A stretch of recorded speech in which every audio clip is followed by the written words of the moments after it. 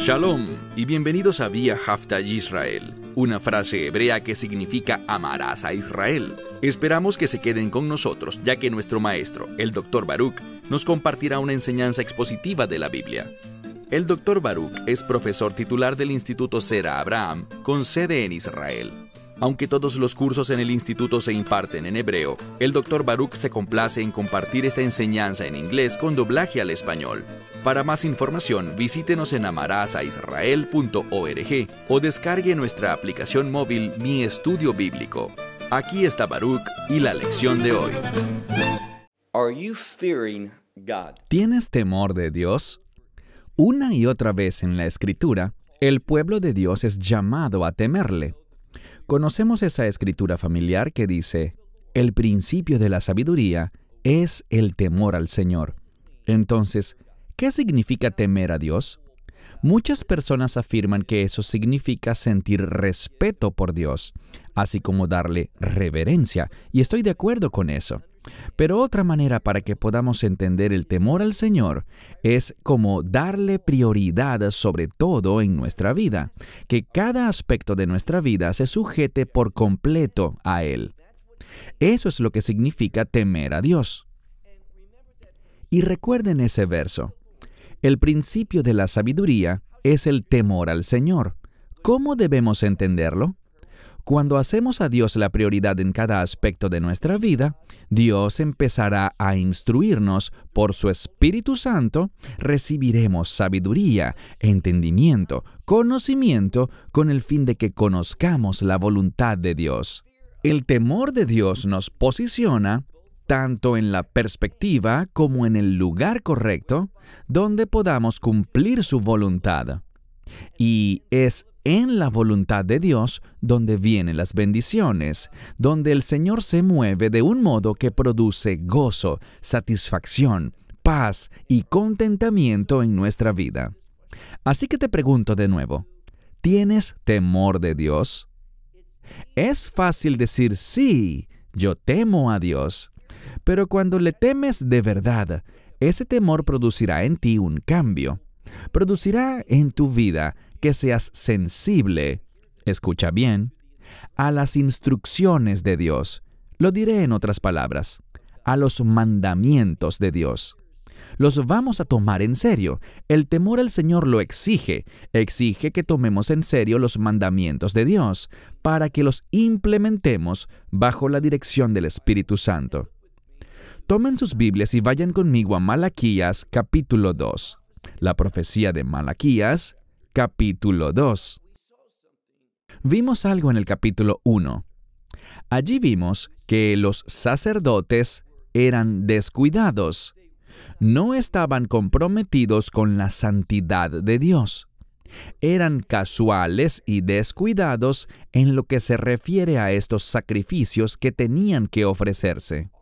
La gente ofrecía animales enfermos, animales cojos, animales que no eran apropiados para ser ofrecidos a Dios, y los sacerdotes no hacían nada. En otras palabras, no estaban siendo líderes santos. Y debemos preguntarnos, ¿nos estamos sometiendo a un liderazgo realmente santo? ¿O estamos comprometiendo nuestra fe al ser ministrados por gente que no es seria en su enseñanza y que no aplican la palabra de Dios en su posición de liderazgo? Noten lo que Dios le dice a los sacerdotes en el verso 1. Malaquías 2, verso 1. Dice, ahora, y recuerden que esta palabra ahora implica un fuerte sentido de urgencia. Dice, y ahora para vosotros es este mandamiento, oh sacerdotes. El mandamiento del que les habla tiene que ver con su llamado a ser sacerdotes. Y de nuevo, una de las tareas principales de los sacerdotes era enseñar la palabra de Dios y supervisar el servicio del sacrificio.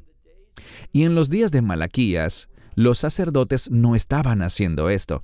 Eran demasiado casuales y descuidados con el servicio del sacrificio, porque no tenían reverencia ni respeto por Dios. Dios no era la prioridad de sus vidas. Y en segundo lugar, no estaban instruyendo al pueblo en los caminos del Señor. Y por esta razón, Dios les está advirtiendo. Leamos de nuevo. Y ahora, para vosotros, este es su llamado, para vosotros es este mandamiento, oh sacerdotes. Verso 2. En el verso 2 llegamos al problema. Él dice, si ustedes no oyen, si no ponen sobre su corazón, este es un modismo hebreo, disim au halev, que significa prestar atención. Es una frase para decir, yo necesito poner en mis pensamientos la palabra de Dios. Así que ellos no están prestando atención, no están siendo sensibles, y esto es a lo que se resume.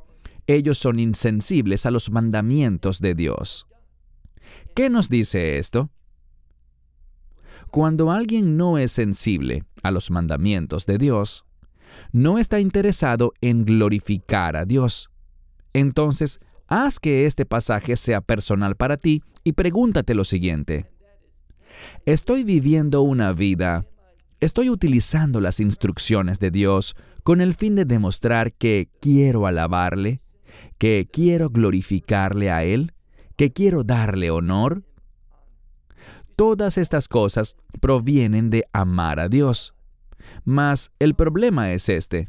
La gente y sus líderes, los sacerdotes, no están demostrando amor, sino que, en cambio, lo que demostraban era los deseos de su carne. Y esto es inaceptable para Dios. Pasemos ahora al verso 2. Dice, ustedes no están oyendo ni están prestando atención para darle gloria a mi nombre. El nombre es sinónimo de carácter. Y Dios es santo, Él es justo. Debemos entender que Él es juez todopoderoso y por tanto, ciertamente, este Señor sobre todas las cosas debería causar que nos presentemos delante de Él con humildad y también con temor y temblor. No oímos lo suficiente hoy en día, pese a que la Biblia habla abundantemente al respecto, no oímos lo suficiente sobre el temor y temblor delante del Señor. Existe una estrecha relación entre presentarnos delante de Él de ese modo, honrando a Dios, sometiéndonos a Dios, viniendo ante su presencia con temblor, y amar a Dios. Estas cosas le dan honor y gloria a Él. El temor y el temblor implica reconocer su identidad. Y cuando sabemos que nuestro Dios es santo, que es perfecto, querremos acercarnos a Él de esa manera. Así que dice, para darle gloria a mi nombre, dice el Señor de los ejércitos. Debido a que los sacerdotes no eran sensibles a la voz de Dios, noten lo que dice. Dios, Él será poderoso en la vida de la gente, bien sea para bendición, o si no es para bendición, existe otra alternativa, y de esa es de la que hablaremos aquí. Mira de nuevo, a mitad del verso 2, dice, y yo enviaré entre vosotros maldición. Dios le está hablando a su pueblo de pacto. Verán, mucha gente no tiene ninguna relación de pacto con Dios. ¿Y cuál es la implicación de esto? Bien, cuando estás en un pacto, Dios estará haciendo una de dos cosas. Él podrá estar bendiciéndote si caminas en fe, si demuestras que Él es tu prioridad, pero si no es así, entonces Él estará maldiciéndote. Esa maldición será un mensaje para que quien recibe la maldición entienda que algo anda mal, que Dios no está complacido. Esa maldición es un llamado al arrepentimiento y un llamado a cambiar. Pero para aquellos que no tienen ninguna relación de pacto con Dios, una de las peores cosas que pudiese ocurrir es que Dios te eche a un lado, es decir, que Él te deje tranquilo. Y el peligro de esto es el siguiente, que una persona puede pasar toda su vida pensando que todo está bien. Ellos no experimentan la disciplina de Dios. La Escritura dice, Dios, a quien ama, disciplina. Pero si no estás en una relación de pacto con Dios, Él puede muy bien simplemente dejarte tranquilo. Y cuando tú andas tranquilo en la vida, eso te dará la falsa sensación de que todo está bien, cuando nada podría estar más lejos de la verdad. Entonces noten lo que dice. Enviaré entre vosotros la maldición, y he maldecido vuestras bendiciones. ¿Qué significa esto? Que estos sacerdotes ya sufrieron una pérdida. No les dice, los maldeciré, sino que ya les está maldiciendo, ya están experimentando un juicio. Esas bendiciones que yo tenía para ustedes, en vista de que ustedes durante tanto tiempo no han sido fieles, han sido insensibles a la palabra de Dios, no me han dado gloria, no se han molestado en honrarme ni en caminar delante de mí en amor, no han reverenciado mi carácter, es decir, mi nombre. Por todas estas cosas, ustedes han sufrido una gran pérdida. ¿Qué cantidad de bendiciones han dejado de recibir por no estar demostrando que Dios es la prioridad de vuestras vidas? Dice luego, también yo lo maldeciré. ¿Qué maldecirá? Maldecirá su sacerdocio. Es un mandamiento con respecto a la casa de Leví. Este llamado que ellos tienen, Él maldecirá eso. Es decir, Él no bendecirá su llamado. ¿Por qué? Miren al final del verso 2 que dice, porque ustedes no están prestando atención, no están poniendo estas cosas, es lo que dice literalmente, sobre sus corazones. No les están dando la menor consideración. Y este es el problema. Muchas personas piensan muchísimo sobre las cosas del mundo, pero no le dan consideración, no posicionan sus corazones hacia las cosas que le importan a Dios, sobre las cosas que le agradan a Él. En este capítulo 2, lo que vemos es esto. Dios les dice una y otra vez a los sacerdotes, su servicio es inadecuado. Su servicio no producirá bendición ni para ustedes ni para el pueblo, sino que en cambio traerá maldición. Miren el verso 3. Dice, he aquí, yo estoy reprendiéndolos a ustedes y a su simiente. Eso significa a sus hijos, a su descendencia. Debido a su insensibilidad a los mandamientos de Dios, su indiferencia frente al llamado sobre sus vidas, Dios los maldecirá. Él se moverá en su contra, y no solo en su contra, sino que esto tendrá implicaciones para su descendencia, para la siguiente generación. Y dice, y esto se pone muy gráfico aquí, dice, yo voy a arrojar, y la siguiente palabra, peresh, es una palabra que significa estiércol, abono o excremento. Y dice, presten atención, dice, y yo arrojaré excremento sobre vuestros rostros. Ese estiércol, esas heces, ese excremento de vuestras fiestas. Ahora, de lo que está hablando es de lo siguiente. Ellos vienen a Jerusalén a celebrar estas fiestas, pero lo hacen para celebrarlas de una manera carnal, de acuerdo con lo que les complace a ellos, sin prestarle atención realmente a lo que Dios requiere. Son indiferentes ante la verdadera adoración. Y debemos hacernos una pregunta muy importante. ¿Las congregaciones a las que asistimos están realmente adorando a Dios? ¿Está su adoración demostrando y reflejando la reverencia, honor, respeto y gloria debidos a Dios? Con demasiada frecuencia vemos un gran cambio hoy en día en esta generación, en los últimos 5 o 10 años, sobre cómo la adoración está transformándose, y te puedo asegurar fehacientemente que este cambio en la adoración en muchos lugares es de lo más desagradable para Dios. De la misma manera como Él miraba la adoración en las fiestas de Jerusalén y decía, para mí esto es excremento, estas son heces, estiércol, De ese mismo modo, tú no deberías asistir a una congregación donde esta supuesta alabanza que le ofrecen a Dios es vista de manera similar. Dice, y seréis arrojados juntamente con él, es decir, ustedes serán removidos con esta maldición que caerá sobre el sacerdocio. Verso 4. Y ustedes sabrán que les he enviado este mandamiento. ¿Qué significa esto? Dios no se quedará inmóvil. Este es, en efecto, su pueblo de pacto.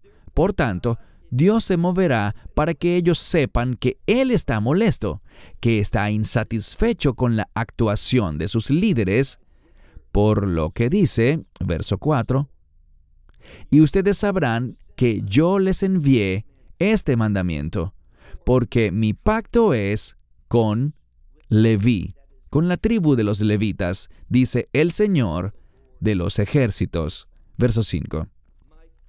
Mi pacto fue con él. ¿Y en qué consistía su pacto?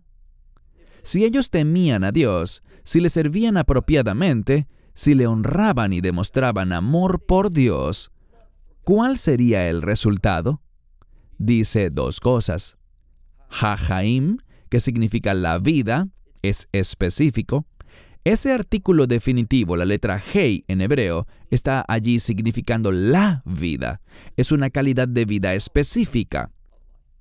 Es el mismo mensaje que enseñó el Mesías, que Él ha venido para que tengamos vida y la tengamos en abundancia.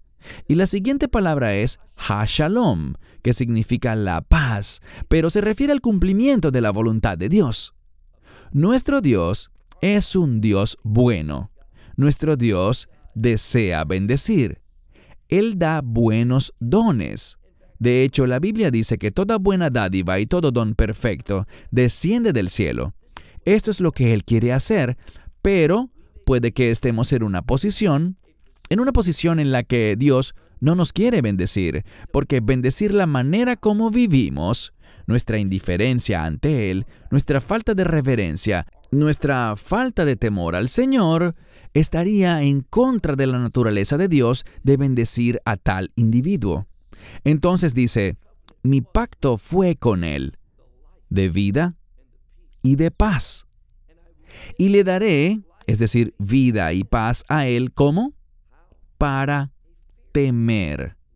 Cuando temes a Dios, el resultado de eso es vida y paz, lo que verdaderamente anhelamos. Y dice que Él me temerá. Cuando nos damos cuenta, y este es el mensaje de este verso, cuando nos damos cuenta de lo que Dios quiere hacer, de la vida que Él tiene para ti, del cumplimiento de su voluntad en tu vida, cuando tú te das cuenta de estas cosas, le darás la prioridad a Dios. Eso es lo que dice aquí. Tú le temerás como es debido cuando entiendas de qué se trata su voluntad. Porque mi nombre, dice Él, mi nombre, Él temió. Cuando temes a Dios y honras su carácter y demuestras su carácter, de eso se trata un testimonio apropiado, entonces estas cosas, esta vida, este cumplimiento de su propósito y el resultado de esa obediencia serán conocidos por ti. Leamos el verso 6. La ley de la verdad estaba en su boca. Él está hablando de lo que era el sacerdocio y de lo que debía volver a ser.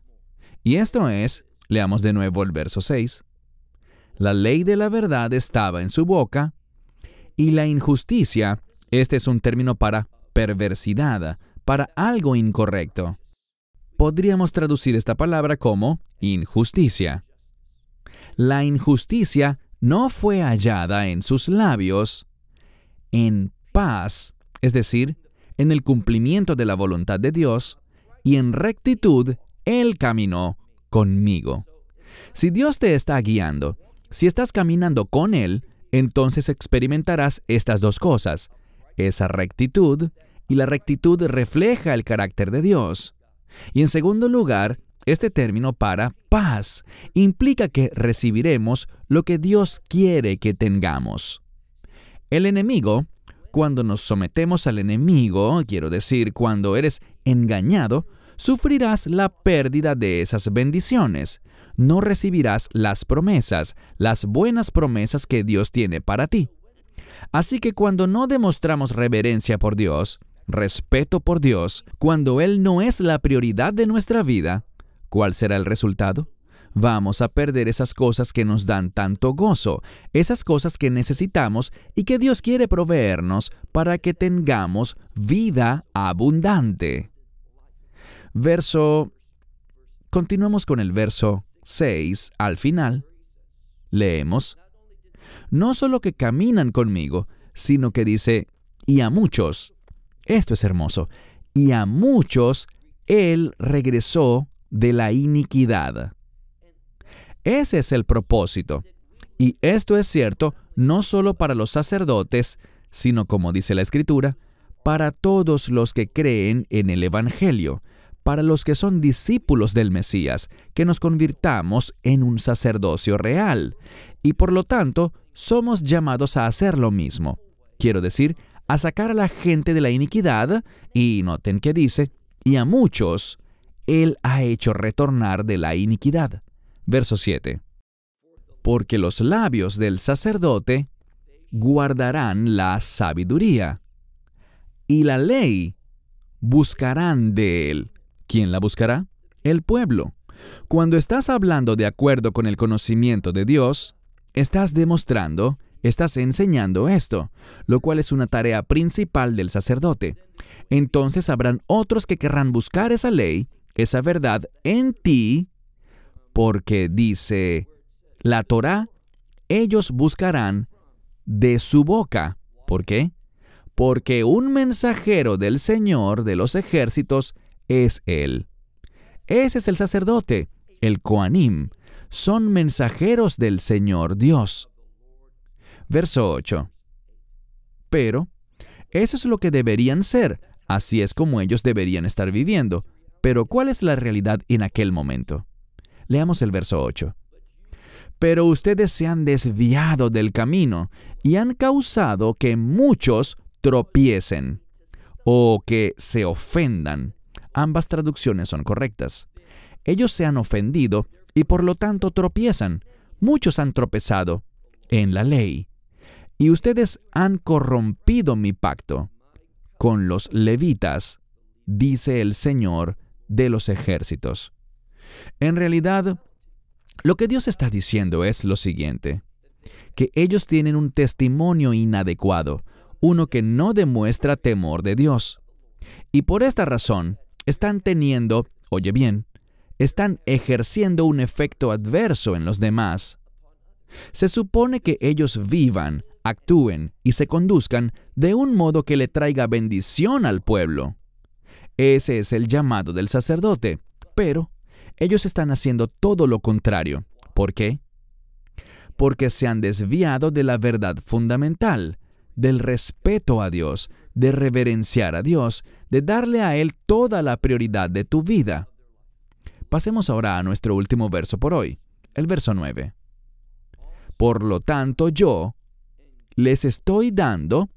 Entonces, cuando no eres reverente, cuando no tienes el respeto debido, cuando eres casual y descuidado con la palabra y las instrucciones de Dios, y no tomas seriamente la posición que Dios te ha dado, ese llamado sobre tu vida, ¿qué estás invitando? ¿En qué te estás buscando convertir? Noten lo que dice. Dice, ellos serán despreciados. Este término significa que la gente no los respetarán, no los honrarán, no los verán como algo importante. Ellos se convertirán en personas totalmente irrelevantes para el pueblo.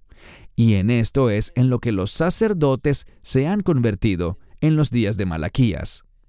También se volverán personas humilladas, así que desprecio y humillación, sin revestir importancia alguna para los intereses de la gente. Y cuando vemos hoy día, notamos que más y más los que son líderes espirituales están teniendo menos significado en la sociedad. No son respetados porque no están respetando a Dios. Entendamos el principio. Con la medida que midamos, seremos medidos.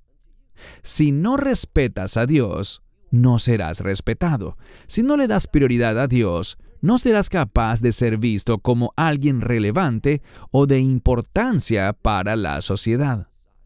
Entonces dice, también yo estoy haciéndolos a ustedes, personas despreciadas y humilladas ante todo el pueblo, por causa de que ustedes no han guardado mis caminos. ¿Estás guardando los caminos de Dios? Ese es nuestro llamado. Es lo que Dios espera de nosotros, que guardemos sus caminos. Pero ellos no lo estaban haciendo. Este pasaje termina con una declaración muy importante, que refleja la corrupción que había en el sacerdocio durante los días de Malaquías. Mira al final del verso 9, donde dice, Vei no sim panim vei Torah. La Torah es utilizada para juicio, para establecer las cosas en orden. Y lo que dice aquí en cuanto a levantar el rostro es un modismo hebreo que demuestra parcialidad. Ellos están juzgando. Ellos son los representantes de la ley de Dios. Ellos son los jueces para el pueblo. Mas, en vez de dictar su juicio basados en los estándares justos de la palabra de Dios, están mostrando parcialidad. ¿Por qué razón? Ellos estaban siendo parciales con ciertas personas porque recibían un soborno, porque se inclinaron a lo que consideraban que favorecía mejor sus finanzas. En vez de estar comprometidos con lo espiritual, con el reino, se sumergieron por completo en los placeres de este mundo. Ellos no estaban persiguiendo a Dios, al conocimiento de Dios. Ellos no estaban respondiendo al carácter de Dios, a su santidad, a su justicia, a la pureza de Dios. No, para ellos, en su posición, no tomaron en serio a Dios, sino que explotaban a la gente, mostrando parcialidad en sus juicios con el fin de obtener un beneficio financiero. Estaban comprometidos con el mundo en vez de estar comprometidos con el reino de Dios. Debemos tomarnos esto personal. ¿Qué hay de ti y de mí? ¿Dónde está nuestro compromiso? ¿Tenemos verdaderamente temor de Dios? Cierro con esto. Hasta la próxima semana. Shalom desde Israel. Shalom from Israel. Esperamos que te hayas edificado con el mensaje de hoy y lo compartas con otros. Te invitamos a seguir nuestros estudios cada semana por este canal y por el portal de YouTube de Amarás a Israel. También puedes descargar nuestra aplicación móvil gratuita, Mi Estudio Bíblico. Finalmente, para obtener más información sobre nosotros, visita nuestra web amarasaisrael.org, donde encontrarás otras conferencias de Baruch en audio, video y texto. Hasta el próximo programa. Que el Señor te bendiga en Yeshua HaMashiach, Jesús el Mesías, mientras caminas con Él. Shalom desde Israel.